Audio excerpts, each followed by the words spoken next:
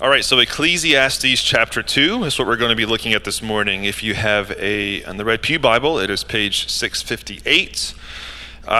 This book is about searching for really the meaning of life. Those kind of big, transcendent sort of questions that every single one of us, not just once or twice, but at multiple points in our life, that we are faced with, that we consider and we think through. This book presents two different visions of life. One vision is kind of defined as life under the sun, a life lived as if all you see is all that you get, a life that is kind of, not seen in light of God, which this teacher, the author of the book calls himself the teacher, he refers to as the meaningless life.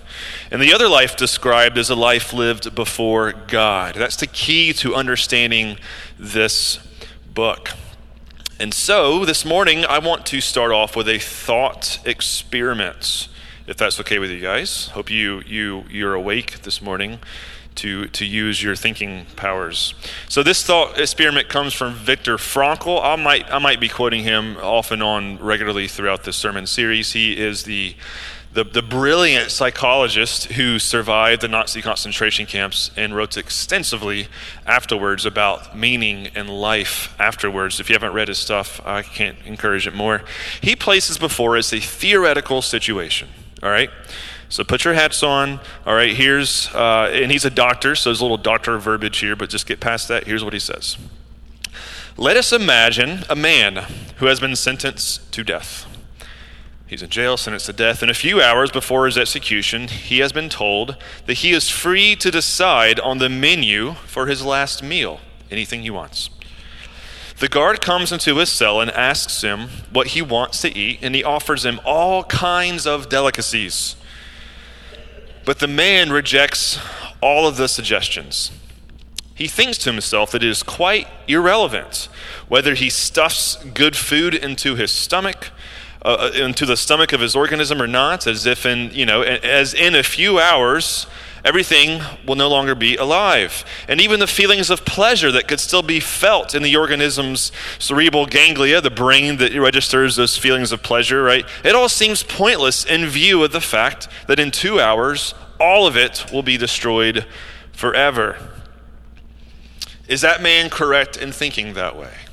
Is there a point to having a delicious meal if you're on death row with 2 hours to go? Did that remove meaning from enjoying pleasure?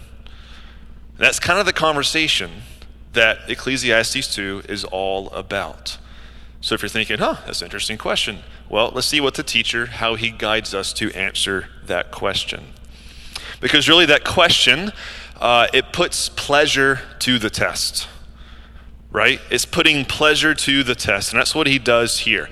Beginning in verse 1 in chapter 2, he says this, I thought in my heart, come now, I will test you, test his own heart, right, with pleasure to find out what is good.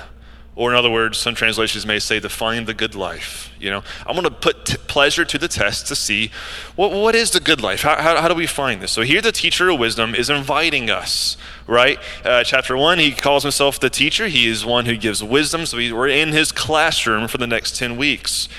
And in this life here, which is the life under the sun, okay, he is putting pleasure to the test. It's allures, it's attractions, and to see, what if he just indulged in everything, okay? What if he just went headlong in indulgence at everything? He's a king.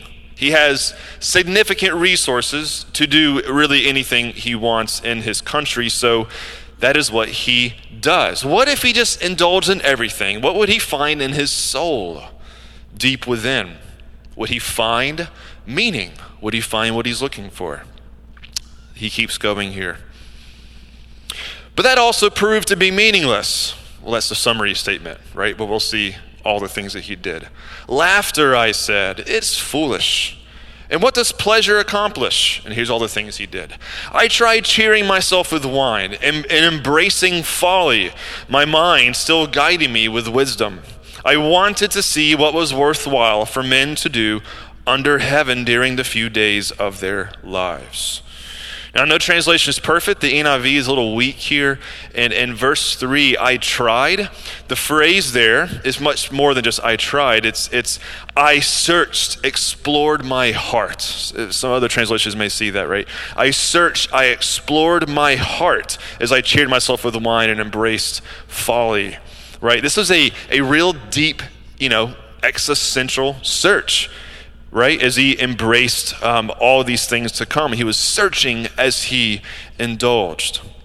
But why, right? Why would he apply the depths of his heart to his willingness to experience such indulgence, right? He said this, I wanted to see what was worthwhile to do while I'm alive, right? There's only a few days we have under the sun. What's worthwhile for me to do? What is it, right? So let's see if all these pleasurable activities will do the trick, if he'll scratch the itch. So here he goes in verse 4.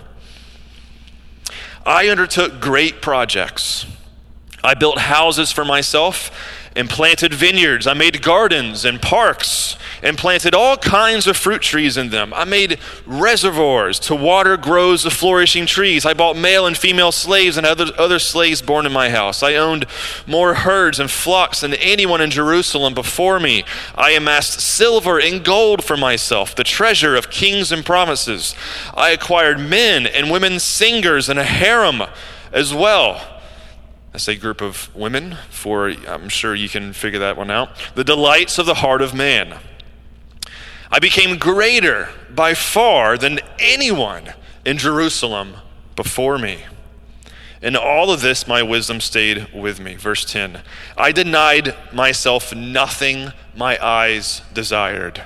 I refused my heart no pleasure. My heart took delight in all of my work, and this was the reward for my labor. Yet when I surveyed all that my hands had done and what I toiled to achieve, here we go, everything was meaningless. That word habel, right? It's meaningless. Yeah, it kind of means out of reach. It means mysterious. It means nothing was there, right? There's no meaning within it. It was a chasing after the wind. Nothing was gained under the sun. So great building projects, building houses, planting vineyards, making gardens and parks, fruit trees, reservoirs, and all these things, right? He amassed gold. He even had like a live band like following him around. He had this group of women that he could just, solely for his own pleasure. His greatness increased and increased and increased, and all he could find was nothing, actually, nothing. As he indulged himself, a chasing after the wind. Nothing was gained by it all. It was all mysteriously without meaning, out of reach, right? So here's a local example, the best I can come up with. I've said it before, but my family's members at Winter Tour down the street. I think it's one of the most beautiful places on earth, right? World-class gardens, 1,000 acres of land, 175-bedroom house full of, interesting things. And it's if you've seen it in springtime, the place is absolutely gorgeous. And so really think about this, okay?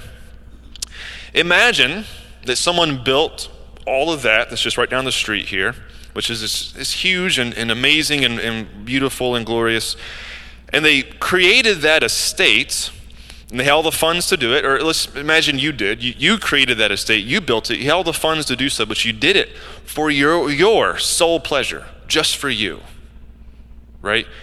But throw in a party pad at Winter Tour, right? Like the bachelor party pad with live music and all that stuff. Like it was just for you, okay? My pleasure. Let's say this is just for me. Anybody on the outside would probably think, that's a bit much, right? All of that just for you?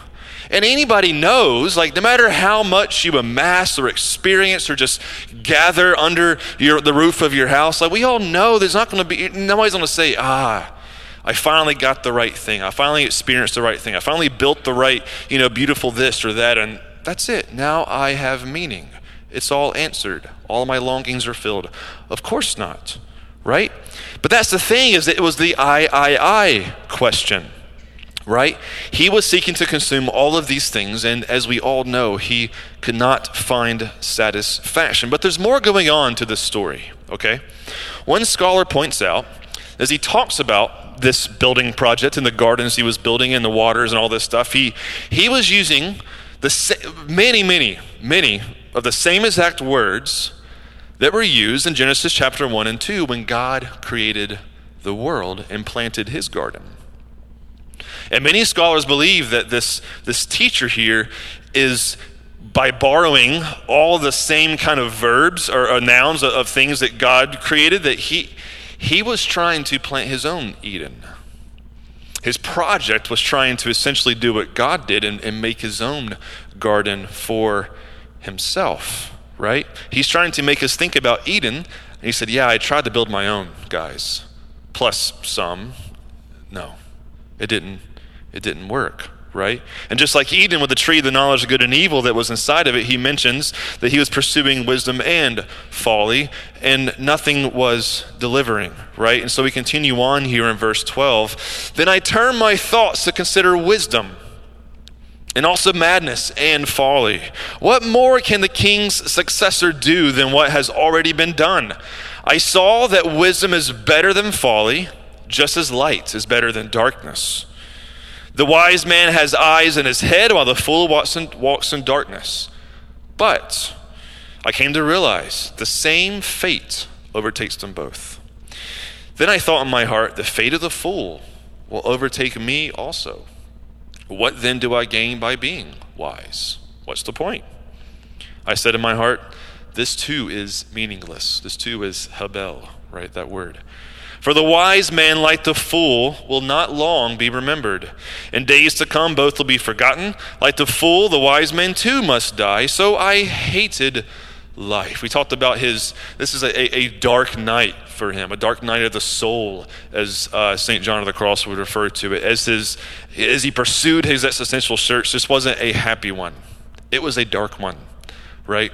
And he grew to hate his life and his search, he says, because of the work done under the sun was grievous to me.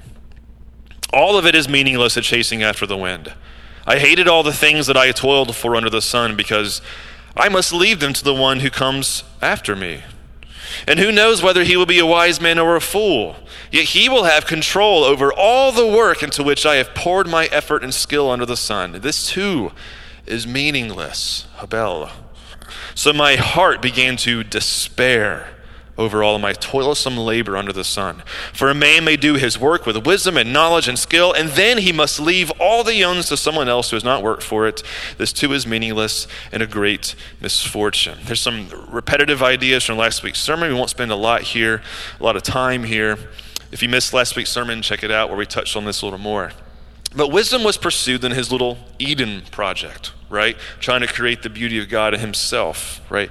That even if there's some advantage for wise living in this life under the sun, right? That's the one vision of life that's kind of cut off from God. Just all you see is what you get kind of life. As he's pursuing that life, right?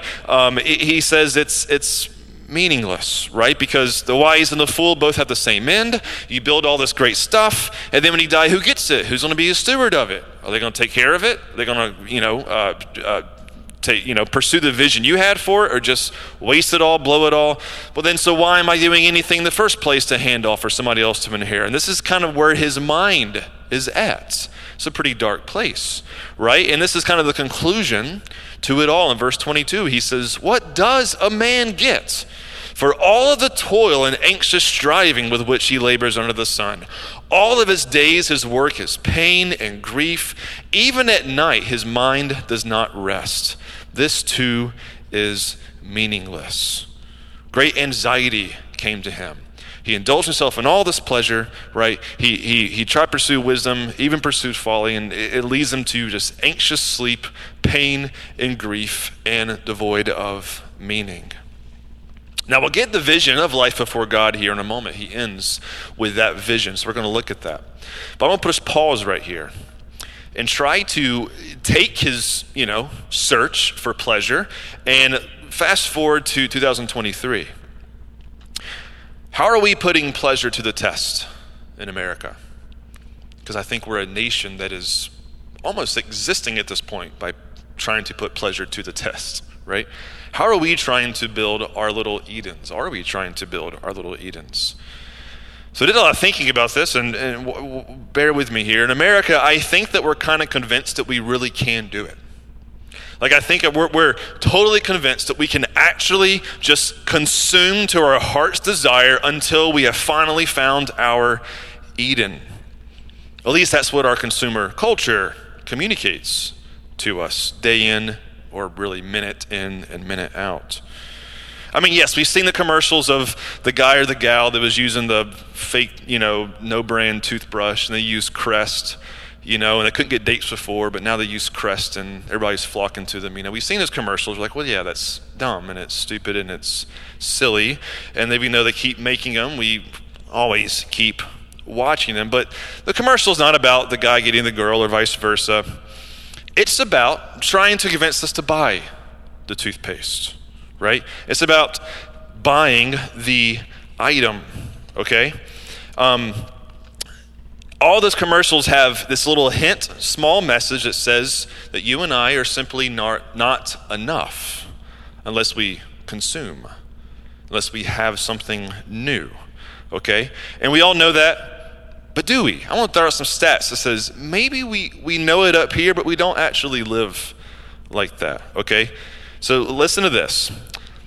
This is how intense this culture really is. Today, you and I, we're tracked in our every moments through our smartphones. If we visit a store in the mall, the next morning, what advertisement will we see? That store, right? We're tracked in our every Google search, and the stores we visit, they know how much debt we're in. They know when we pick up our phones and why we do it. According to what we click on, the advertisements appear just at the right time to communicate to us all the same things. Your life is devoid of some value, and here's something that you need that can add value to it and add pleasure to it. The result? Our homes are completely filled with stuff that we don't really need or have any value to our life. We had a momentary pleasure, perhaps, of buying something, to get that item, to be bored of it really quickly, and repeat. And these days, this cycle occurs almost through magic, because we hit that button as we're scrolling Amazon, and within 24 hours, it's in a cheap cardboard box in our front doorstep, right? It's almost magic. Imagine like 30 years ago, somebody telling you that's the future. It's like, what? Like, it happened, right? Pretty much anything you can imagine, conjure up in your imagination, can appear on your doorstep with a click of a button on the magical phone device. But here's the result. Guess how many items are in the average American household? 300,000. The average American household, you can find the research online, it's readily available. The average American household has 300,000 items. So do we really know that this consumer culture is a lie, or do we not? Consider the time it takes for us to manage this stuff. This number applies not just to the rich, but to the poor as well, and the middle class and everywhere else. And even if our homes have hundreds of thousands of items, 38 to 40% of Americans still rent storage unit for what? More stuff. Think about this. The average American is $16,000 in credit card debt.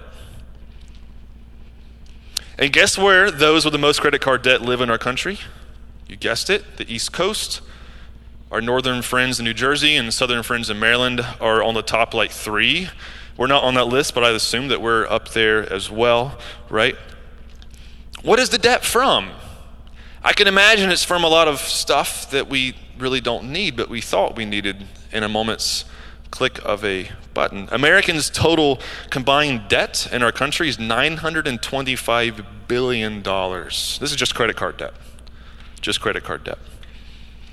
We are a nation putting pleasure to the test via buying and owning stuff. We by far have the most stuff in any nation, society, or culture in the history of the world. And in our little Eden building project, we're not finding pleasure. In fact, a cluttered home brings way more anxiety to us, as our research shows. We also spend lots of money on other entertainment, pleasure pursuits, elaborate vacations, cable TV, or streaming services, endless hour of video games, attending self-help seminars or reading books on how to be happy and on and on. People on the outside look into America, right? And they visit, they see our way of life here. And you can find it's fascinating to read foreigners who spend some time here and write about it. We're a nation obsessed with the pursuit of pleasure. It's almost solely it seems to be why we exist in this nation, is to pursue our own happiness, our own pleasure. So have we done it? Are we the happiest nation on earth? We certainly, on the outside looking in, we have everything, right? An extensive survey was done by Gallup a few years back in over 140 countries. They asked some basic questions. Do you experience joy every day? Do you smile? Do you laugh every day? Right? Do you feel well rested every day? Sort of those kinds of questions, right? Simple questions that are kind of surface level signs of hopefully some kind of deeper, peace within. Interesting finds on this survey. Was the most prosperous, pleasure-seeking, richest nation on earth at the top of the list? No. Rwanda was higher than us. Some of the poorest Latin American countries, like Guatemala, topped the list. So what does this mean for us?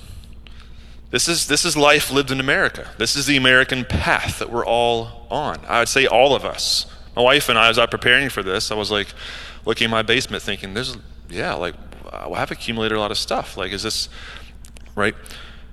Is it delivering us pleasure? This way of life under the sun, right? Our friend, our teacher here in God's word, he says it's meaningless to chase after these things.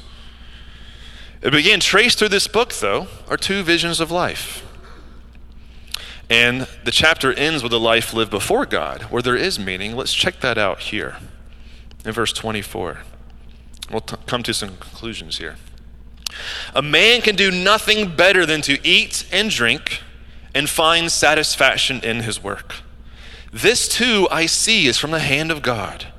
For without him, who can eat or find enjoyment? To the man who pleases him, God gives wisdom, knowledge, and happiness, but to the sinner he gives the task of gathering and storing up wealth, to hand it over to the one who pleases God. This too is meaningless, a chasing after the wind. So the tone shifts, right? The results of his search was, true pleasure, the best life, the good life, what the Bible really calls shalom, the Hebrew word for, peace, the life of peace that is actually available to you and I. He mentions some really mundane things here. After mentioning all the elaborate building projects and such, he mentions some really mundane things here. He says, we can do nothing better than what? Eating. Anybody eat this morning? Anybody have a drink of water this morning? Right? My wife cooked great pancakes. Every Sunday morning, you're invited to come have pancakes. Don't probably do that. I don't know. I guess you could. Let me talk to my wife first. Sorry. Eating, drinking, finding satisfaction in our work. But didn't he just say work is meaningless? Work under the sun is meaningless. The same work before God suddenly finds meaning. Verse 24, 25 is key. Eating and drinking and working is from the hand of God, for without him, who can find enjoyment? Revelation 4:11 is really interesting and fascinating. This is what it says. You are worthy, O Lord and God, to receive glory and honor and power, for you created all things, and by your will they were created and have their being. The idea of God creating all things and all things being created by his will, he willed them into being. That's a fascinating idea. Things didn't just appear because God was bored. In like a moment of just, spur of the moment, his will brought about everything that exists. So why would you will something into being, right? In Genesis 1, when he created the world, after he finished creating at the end of each day, there's a repeated phrase. Somebody may know it here. And God saw that it was what? Good. He willed everything into being, and over again, this is great. This is so good. This is awesome. This is good. Creation in itself apart from God, you're not going to find meaning in it. What's the end point of it? But before an almighty sovereign God who intentionally willed it about, and we see its beauty and we see its wonder in our world, and we say, somebody created this? Who was that? Who was that person? Who was the God who created it? If this is beautiful, I can imagine the beauty of its creator, of the power of its creator, of the majesty of its creator. Psalm 18 says, the skies above proclaim his handiwork. Psalm 148 that we read right before we started our service just extols praise over and over to God, the author of all creation, how creation just screams his praise back. And so creation cut off from God isn't meaningful, but creation before God is a worship service out there. It's a big, giant worship service out there. I should say that Revelation 4:11 is translated differently. The KJV actually translates it as God created it for his good pleasure. And I think that's accurate, right? For God's will is his pleasure. This world was created for the pleasure of God. He enjoys it. Now, I know it's complicated. I know there's a lot of questions that go into that. Is a hurricane part of his pleasure? And those are, meaningful questions, a sermon for a different day. There are some answers to those questions. Yet when he created humankind in Genesis 1, he said something else about that creation. It wasn't just good. He said, this is very good. This is very good. He was greatly pleased in us. And his design of humans, they were the one that you and I considered his design here. Unlike God, you and I are in continual need. You wake up, your stomach is rumbling. You can't go forever without food. You can't go forever without water. Try to fight sleep. In high school once, we tried to not sleep for as long as we could.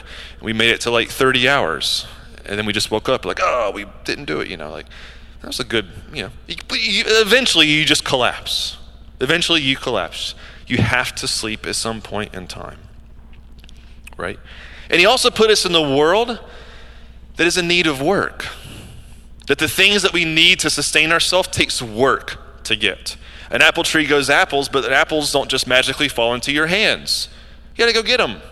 You want more apple trees? Go plant more, right? He placed us in a beautiful world that needs work if we're to sustain ourselves. This is his design, right? So this vision being cast by the teacher in Ecclesiastes is actually quite rich, and it returns to the very original kind of simple design of humanity that he's calling us to go back to, right? Because our world has created false visions and false manners of living that says this will deliver the happiness and pleasure you're looking for. And he says, no.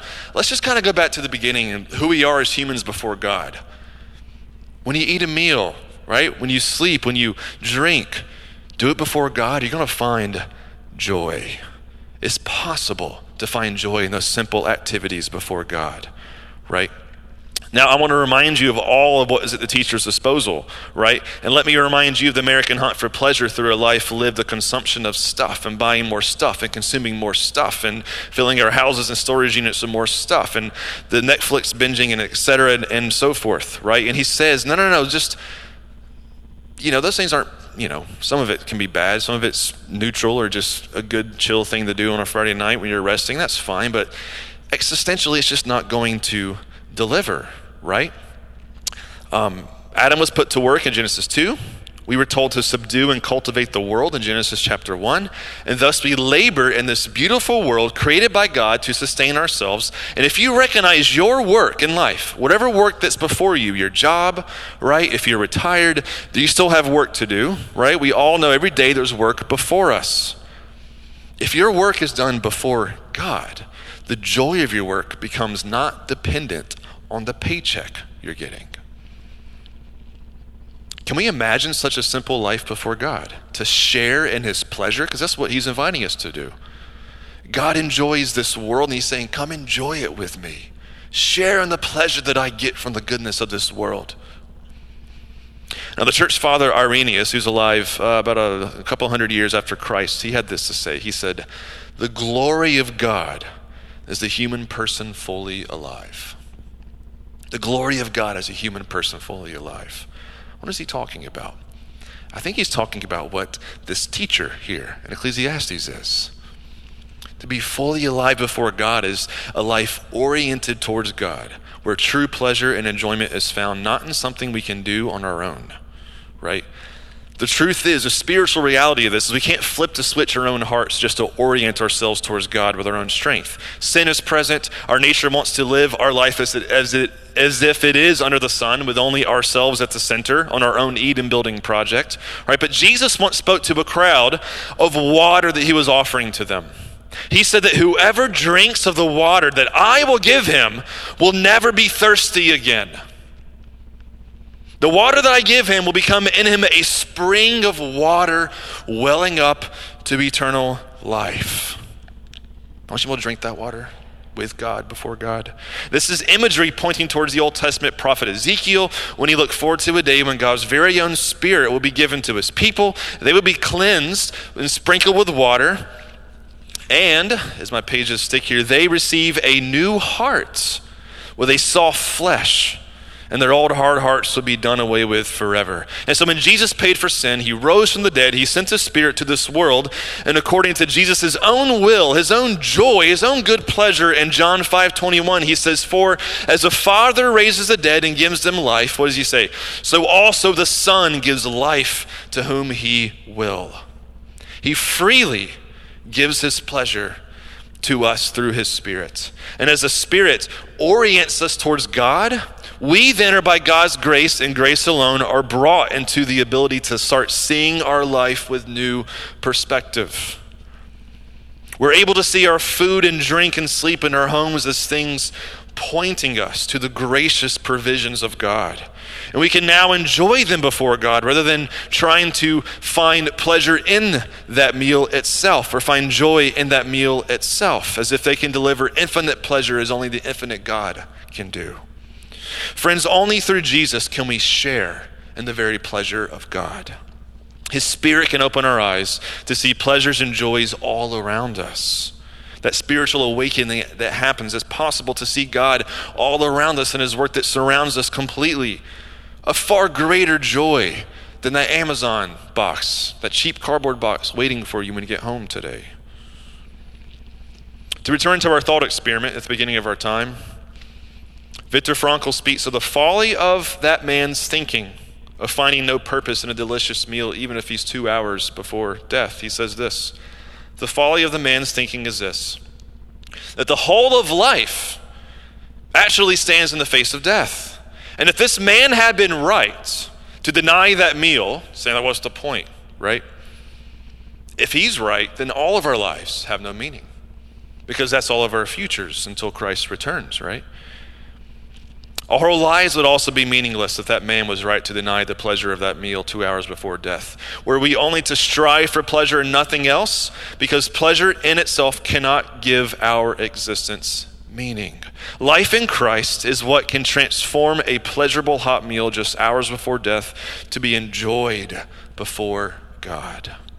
Because life in Christ turns our lives inside out, right? It becomes an act of worship. I want to close here with one more story, and it's from one of my favorite authors. I quoted him probably too many times at this point. His name is Wendell Berry. I shared this brief story because he's a Christian, and he shares this teaching in his worldview constantly throughout his work. Being a farmer, working on the same land of his parents and grandparents in Kentucky, he learned to find enjoyment in the simplicity and the mundane of the hard work that he had before him as a farmer. And he has spent much of his life writing about it. So he has a book called What Are People For? And he writes about sharing in God's pleasure in our work, just as he found goodness in his. And this is a simple story, but hear it out. He says, last December, when my granddaughter Katie had just turned 5, she stayed with me one day while the rest of the family was away from home. In the afternoon, we hitched a team of horses to the wagon, because Barry doesn't use tractors on his farm, and he hauled a load of dirt for the barn floor. It was a cold day, but the sun was shining. We hauled our load of dirt over the tree-lined gravel lane beside the creek, a way well known to her mother and to my mother when they were children. As we went along, Katie drove the team for the first time in her life. She did very well, and she was proud of herself. She said her mother will be proud of her, and I said I was proud of her. We completed our trip to the barn, unloaded our load of dirt, smoothed it over the barn floor, and wetted it down. By the time we started back up the creek road, the sun had gone over the hill, and the air had turned bitter. Katie sat close to me in the wagon. We did not say anything for a long time. I didn't say anything because I was afraid that Katie was not saying anything because she was cold and miserable and perhaps homesick.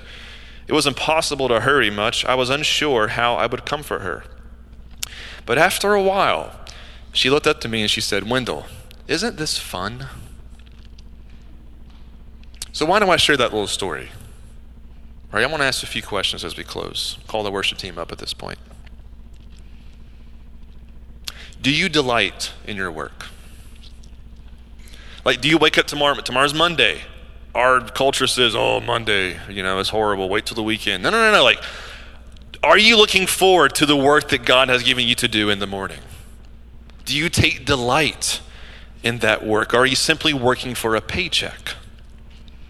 Do you wake up complaining about your work? Are you always on the hunt for a new job? Like, where's the next best thing? Or do you find delight in what God has graciously given you?